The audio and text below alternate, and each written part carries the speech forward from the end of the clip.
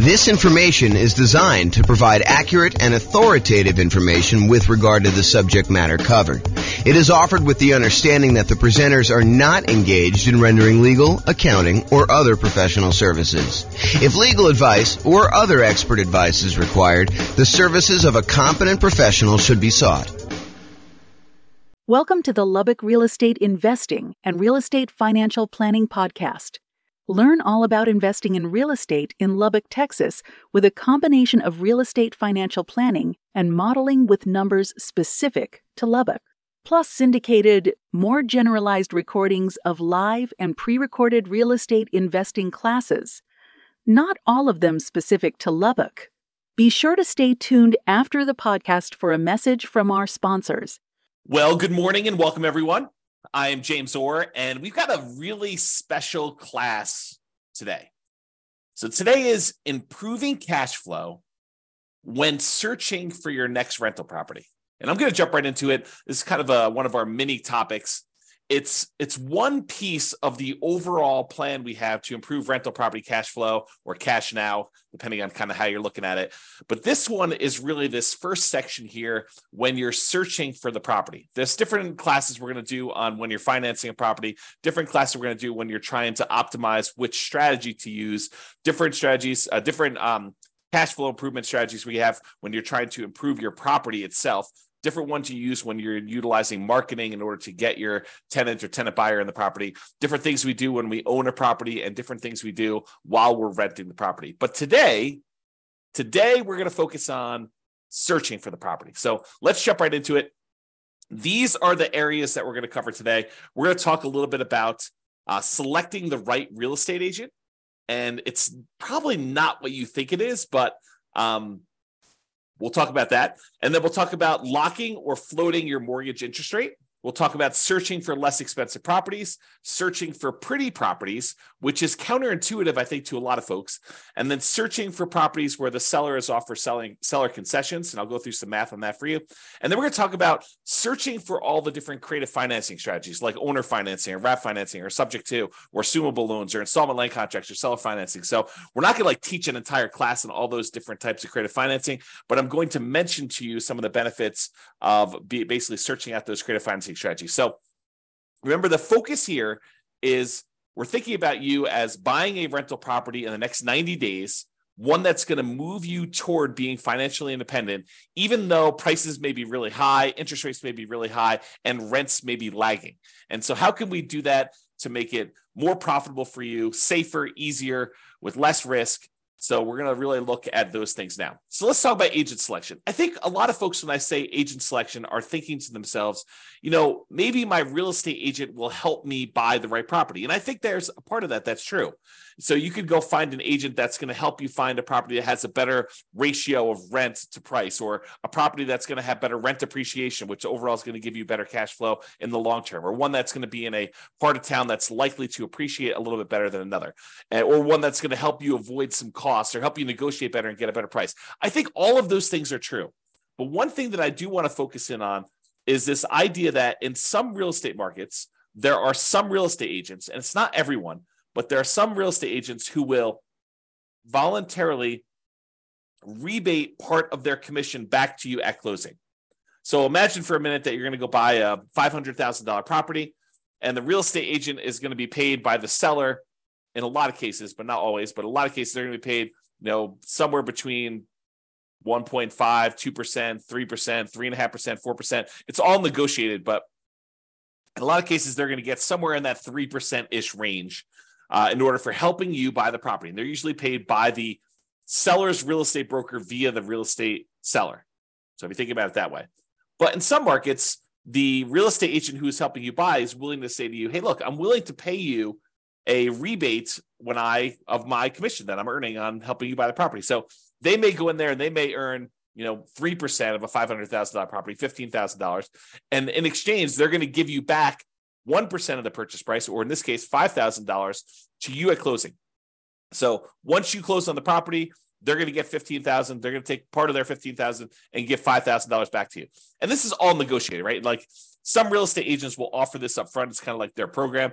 Some real estate agents, you can negotiate getting a rebate back of their fee.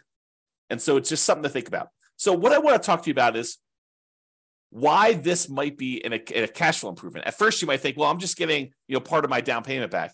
Well, sort of, right? And I think that's true. You are getting part of your down payment back, part of the money that you had to come up with in order to buy the deal.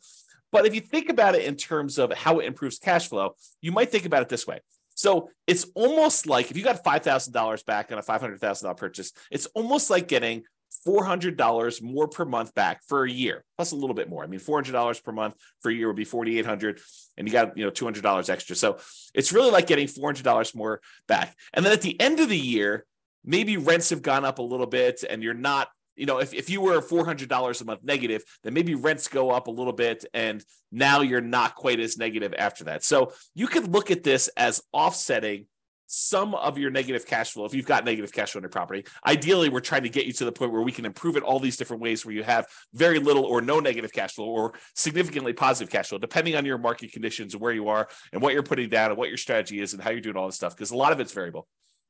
But ideally, if you were buying a property and let's say hypothetically it had $400 a month negative cash flow, but you're able to get this $5,000 rebate back from your real estate agent, then for the first year, you're kind of break even. And then after that, maybe rents have gone up. Maybe maybe you're renting a $2,000 a month property or a $3,000 a month property, and maybe rents go up by 5%. I mean, I think that's probably a pretty aggressive growth rate, although we've seen more than that recently. But I think over a long period of time, that 5% per year is pretty aggressive. But if you got 5% on a $2,000 a month property, if I'm not mistaken, that's $100 a month. Now your cash flow is not $400 a month negative; it's only $300. And if you're on a $3,000 property, 5% improvement in cash flow. If I'm doing my math right, is $150. Now you're not negative $400, you're negative $250. So this could help get you over that first year of offsetting some pretty significant negative cash flow. Or if you have positive cash flow, it's a way to improve cash flow for the first year, if you think about it that way. Or a totally different way of looking at this, which I think is the one that most people are not finally attuned to, is you could take that $5,000 and instead of applying it directly to offset any negative cash flow or improving cash flow in that first year, you could say, I'm going to take that $5,000 and I'm going to use it to buy down the interest rate to improve cash flow on the loan I'm getting. Now, you may need the $5,000 upfront to kind of pay this to the lender when you go to closing, but you're getting it right back after you close as a rebate from the real estate agent in this example. So you may put up $5,000, buy down your mortgage interest rate, knowing that after closing, you're going to get $5,000 from your real estate agent, which could help offset the money you had to put up to do that. So how much improved cash flow will buying down the rate for $5,000, how much will that improve cash flow? Let's take a look. So this is a sheet that one of the lenders I've worked with locally here, his name is Matt Weaver with Excel Financial, but he just sends over a sheet showing you kind of what rates are. And this happens to be the rates that he sent over earlier last week. And so I just pulled it up. It happens to be for a $500,000 property for a well-qualified buyer. I believe they're putting 5% down. So this one shows you, I'm not going to go into all the detail. I probably should do a whole class on how to analyze these. In fact, I think it's on the schedule for doing financing. So this one, though, shows you basically how much you had to pay in order to get an improved rate. So this shows you what your interest rate is. So if you decide, hey, look, I want to get the rate from my lender by not putting in any extra money. Like you could go to lender and say, look, what is my rate today if I don't pay you any extra points or extra fees? And they'll say to you, well, it's somewhere between 6.75 and 6.875 is what the rates were at this particular recording. And they vary all the time. And the amount you pay to buy down these things vary all the time. I should mention that too. But right now, if you take 6.875, you're going to get a small $618 credit at closing from your lender. Okay, so you'll get a credit. If you decide to pay $741, you could get 6.75. But what's interesting is if you choose to pay, a little bit more than, $4,000 and change, basically it's this $3,867 plus this $618, you can go from having a payment of, so whatever that is, $4,000, it's less than the $5,000 you're getting as a rebate. You could go from having a payment of $3,120 to a payment of $3,002. So in exchange for paying, just over, $4,400 or so, I'm really estimating. So paying about $4,400 to the lender, you can buy down your mortgage interest rate to 6.5%. So going from 6.875 to 6.5% is an improvement of $118 a month, the difference between $3,120 per month and $3,002 per month. So by going and doing that, you can improve your cash flow by $120 a month. It's not $400 a month for the first year. It's $118 a month for 30 years. Now, that might be an interesting way to improve cash flow. Because if you plan on holding this property forever, if you're not buying it with the intention of selling it to then pay off properties or do whatever you need to do there, you're basically buying this property because you know that it's going to be in your portfolio as a long-term buy and hold where you intend to pay the property off over time, then maybe buying down the interest rate isn't the worst thing in the world, and it could improve your cash flow by $118 in this example. Okay, so that is one way that choosing a real estate agent could have an improved impact on your positive cash flow. Okay, next strategy. Locking or floating the rate. So mortgage rates change every day throughout the day. I would say most lenders tend to do a once a day adjustment. So, they reset their rates from their lenders at, 8 o'clock in the morning every day. And those are the rates that they're allowed to go and tell people throughout the day. So if you go to a local credit union or something like that, they may update their rates at 8 o'clock in the morning. And if you call anytime throughout that day, they're going to quote you that rate. But the rates are really changing all the time throughout that day. And the next day, when you wake up, they're going to be 8 o'clock in the morning. They're going to change the rates to whatever the current rate is for that day. So if you think about it, while you're shopping for a property, what if you're concerned that mortgage interest rates are going to go up? Well, it's really difficult to accurately predict the future. I mean, we really don't know if interest rates are going to go up or interest rates are going to go down. We can sort of guess based on, what's happening in the political world, but, unexpected things happen all the time. And those can impact mortgage interest rates. But if you're concerned that rates will go up, you're like, look, I can afford this right now, but if rates go up too much more, it's not going to be worth buying. Maybe what you want to do is go talk to your lender. And with some lenders, you can choose to pay a fee to lock in your rate while searching for properties. You can say, look, I know I'm buying something in the next 90 days. If I go pay you a fee, then we can lock in this mortgage interest rate and I will be able to get this rate definitely anytime within the next 90 days in order to close on my property. And they will a lot of times do that for you. Okay. Now the lock lasts for a predetermined period of time. It's not like you could lock in a rate and then 10 years later, you decide you want to use that rate, you could do it. It's usually for like 90 days. And I'm not a lender, but my understanding is how lenders are using this is they're going in and they are pre-purchasing that block of financing for you. So they're saying, look, we reserve this rate at this style of thing, and it costs them a little bit of money to do that. Then if rates go up between when you lock your rate and when you close on the property, you're not penalized with the higher rate and have improved cash flow. So this is thinking about, how we're improving cash flow by doing this. So you do that. If rates go down though, like let's say you lock in a rate and then rates happen to get better while you're under contract, some lenders will allow you to take advantage of some of the drop, not usually all of it. So if rates drop by half a point while you're under contract, they may only give you half of that. Okay, so talk to your lender and understand the details of this when you're going to do it. Now, where this becomes especially helpful is when you're buying new construction properties, where it could take months and months and months between going under contract to buy the property and when you actually close on it.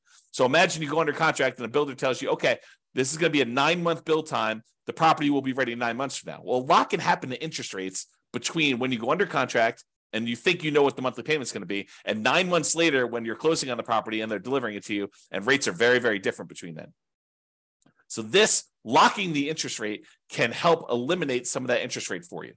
Now, you're going to want to talk to your lender because sometimes locking for a very long period of time is more expensive than what you perceive the risk to be.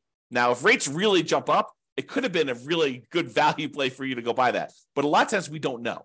And so you want to talk to your lender and say, what's the cost of me locking the rate for 90 days or 6 months or whatever you're going to do, and try to work out a plan to see what seems like a good value for you to do that.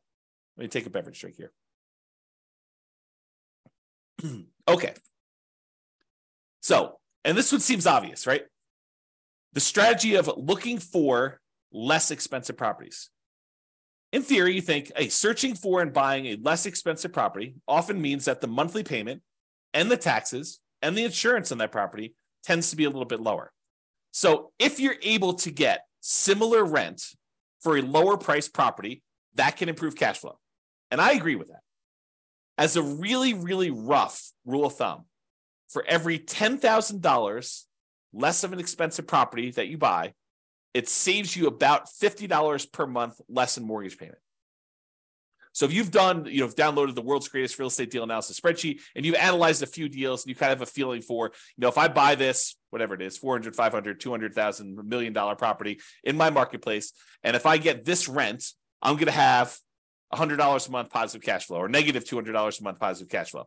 You could think to yourself, okay, well, I know what a deal is at $500,000 as an example, and I get $2,000 a month rent. If I go buy a $490,000 property, well, that's going to be about $50 better cash flow. Really, really rough math. Okay. And so let's talk about where that comes from. So this is based on I'll tell you the story first. When I was a kid, my father was a real estate agent, and my father told me the really rough rule of thumb was when you finance a property, at the time this was true, $7, the rule of thumb was for every $1,000 that you borrow, it was $7 per month in payment. And so my father would be out, talking to a client, and they'd be like, hey, how much is the monthly payment going to be on this? And so my father could, relatively quickly in his head, take the amount that they're paying, divide by 1,000, and then multiply by 7 in order to get a really rough estimate of what their monthly payment would be. And this is just principal and interest. Okay. And that rule applied when interest rates were in the 7.5 to 7.625% range. Okay. A little bit higher than where they are now. Now, when I was doing real estate brokerage, I'd often give clients a really rough $50 per $10,000 of purchase price rule of thumb based on that 30-year fixed rate loan. And so that's the rule that you're getting here. And that's relatively fairly accurate between 4% interest rates and 6% mortgage interest rates for doing some really rough estimating. It's not exact. It's not like, hey, lender, James told me that if I go and I buy a $10,000 less purchase price property, then my payment's going to be $50 better. No, they actually do the math and they calculate it out. They don't use this rule of thumb. But if you're out shopping for a property, this is pretty helpful, right? You can say, look, this is about the same as this deal I was looking at before. I know what the cash flow was on that. This property is $20,000 less. Therefore, it's going to be about $100 more in positive cash flow. Really rough rule of thumb. Now, this is just principal and interest. Doesn't take into account taxes or insurance or maintenance or anything like that in there. It's just the principal and interest part of the loan, and it's a 30-year loan. And we're assuming that interest rate is somewhere in that 4 to 6% range. So, you're probably going to be a little on the higher range right now if you're in that 6+% interest rate. So it can also be used to estimate how much that cash flow changes. I kind of mentioned that. So if you're wondering where this comes from, here is the actual chart showing you how much a monthly payment is on a $10,000 loan, 30-year loan at $10,000. So it shows you, if you were getting a 2.5% mortgage interest rate, it'd be about $40 a month. Where it gets about 50 at 4.375, it's about $50 exactly. At about whatever this is, almost 6%, it's about $60 per 10,000 exactly. And you can see it goes all the way up here, like I did, all the way up to 10% mortgage interest rate. And at a 10% rate, it's, high $80 for doing that. So you can get a rough idea of what those numbers are if you want to look at them. Okay. Let's talk about seller concessions. So seller concessions is when the seller agrees to contribute some money towards your closing costs. A lot of people think of this as this would reduce how much money I need to bring to closing because it helps cover, things like closing costs or my share of title insurance or, my share of the loan costs or whatever it is. So you can think of it that way. But you can also think of it as a way to reduce your mortgage interest rate. Remember we talked before about getting a rebate from the real estate agent and being able to buy down the interest rate? Well, you could use seller concessions in order to buy down the mortgage interest rate in order to improve cash flow. So let's say you're prepared, you've got enough money to do your down payment, you've got enough money for all your closing costs, and now you're thinking, okay, I really want to improve cash flow. One way to improve cash flow is to say, I want to look at properties where the seller is offering some type of seller concession, which will allow me to use the money they're giving me to buy down the interest rate by whatever amount that was. So if you remember from the real estate agent rebate example, we talked about a $5,000 kind of buy down, a rebate would allow you to buy down the mortgage interest rate such that you improve cash flow by $118 per month for the entire 30-year period. So if you're able to get a seller to contribute $5,000 toward your closing costs, you can improve your cash flow by $118 by taking that money and buying down the interest rate with it. So maybe you want to search for properties where the seller is offering seller concessions. And we haven't talked about it because we're not talking about making the offer yet, but this can also apply to when you're making an offer. remember when you're making an offer, maybe you talk to your real estate agent and you say, look, I'd really like to be able to try to negotiate to get some seller concessions in here and get the seller to contribute some money that you could then use either to offset some of your closing costs and or take some of that money and buy down the interest rate. Okay. All right. Let's talk about pretty properties, kind of building on this theme. So I'm going to kind of walk you through an example here that may be counterintuitive, right? Because I think a lot of real estate investors, they think that, buying a property that needs a little work and capturing a little sweat equity is a better deal. For example, let's say you can go find a property that needs $10,000 in work, but you can buy it for a $30,000 discount. So if you think about it, you're going to go in there and you're going to find a property. It's kind of rough, needs a little bit of fix up, needs some kind of attention to stuff.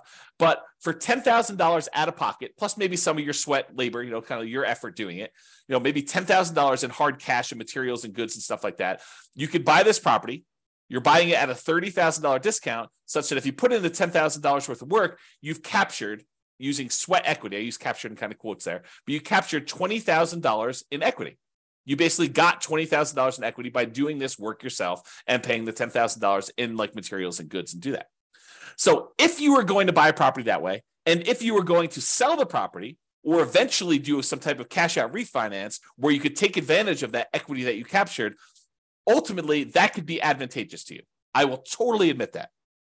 However, what if you have zero intention of ever selling that property?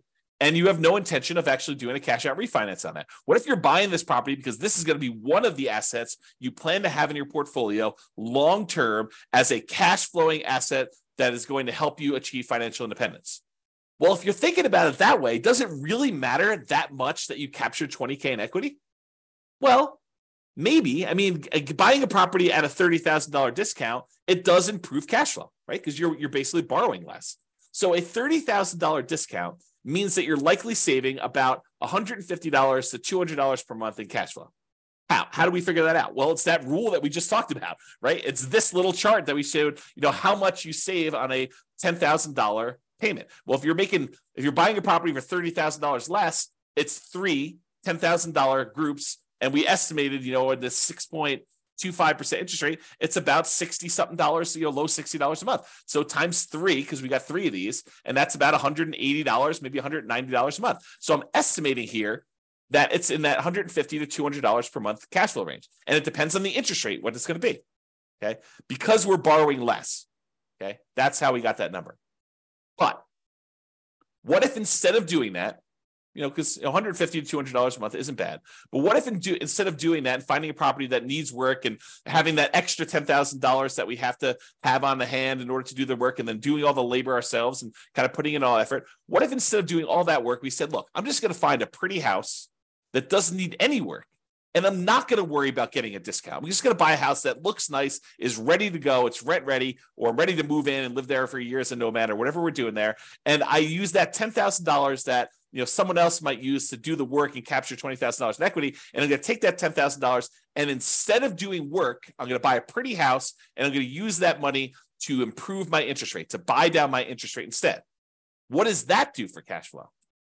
Well, that's interesting. So using that same chart I got from my lender, instead of using the $4,000 or so that I used before we had that rebate from the real estate agent, I said, well, I could pay about $10,000 as a discount. And that improves my interest rate from, somewhere in this 6.875 to 6.75 all the way down to 6%. So I bought down my interest rate for a 30-year loan for the entire duration of the loan. It's not a temporary buy down. This is a buy down for the entire loan. But I do that, and now my payment goes from $3,120 a month to $2,848, an improvement of $272 per month. Now, before, if I had done the work, I would have had more equity. But what does equity do for me? If I'm keeping the property long-term to buy and hold, it doesn't really help me at all, right? It does improve that cash flow because I bought it for $30,000 less.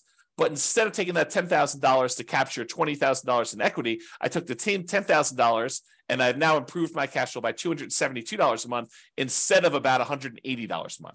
So it's almost $100 more improved cash flow by doing it this way. And you bought a pretty house, you didn't need to do any work. I don't know. Seems like it's something to consider. So talk to your lender about buying down the interest rate and how much it would cost and run the math and say, Is this worthwhile doing? All right, let's talk about some creative financing stuff. So I've kind of grouped all these together because you could search for properties that are owner financing, or search for properties that you could take over a loan, or search for properties where you could lease option it if you really want to get creative, or wrap financing, or subject to, or agreement for deed, or bond for deed, installment land contract, or all those different things. What I've basically done is I've grouped them all together and said, look, you can search for properties where you're able to get non-traditional financing. You don't have to go to a mortgage broker anymore and do all this. So I'm going to just very briefly, because this is not intended to be a class in creative financing, I'll very briefly run through what the differences are between these, and so you understand them, and that way you'll understand it. And then I'll kind of like make like one or two comments just on these in the terms of using this as a strategy. Okay, so owner financing is when a seller owns a property free and clear, they do not have a mortgage on it, and you go to them and say, I'd like to buy your property, but I would like you to act as the bank. I'd like you to deed me the property, and I will actually make payments to the property for you. I make payments to the property to you as if you were the bank. And then once I made the payments, you release your kind of deed of trust on the property, your security instrument, and then I own it free and clear. Okay, so that's the idea behind owner financing. Basically, the seller acts as the bank. With wrap financing, the seller is sort of acting as the bank, but they still have a loan in place. So you're going to go buy a $500,000 property, and they still owe $200,000 on that. But the lender, the seller says to you, okay, I'll tell you what, you make me a payment as if you're buying it for $500,000. I'll take part of what you pay me. I will pay the underlying loan of $200,000 that I still have, and I will keep the difference. So that's wrap financing. You're wrapping an existing loan that already exists on the property. Okay. Loan assumption. There are certain loans that are assumable, FHA loans, VA loans, as two examples, where you could go in there, and it's usually as an owner occupant, but you go in there and you formally go to the bank and say, I would like to qualify and formally assume all responsibilities for this loan. And by doing that, you're able to capture these really low interest rates we had over the last 5 years or so. So you can go find an FHA loan at 3.5% or 3% and buy it instead of getting a new loan at 6.5%. Okay, so the idea is you can go get these really attractive loans that are already out there and take them over by formally assuming them. And it could be a significant way for you to improve cash flow. We'll talk about a little downside to that here in a second. You can go in there and find a rent-to-own program. Let me take another sip here.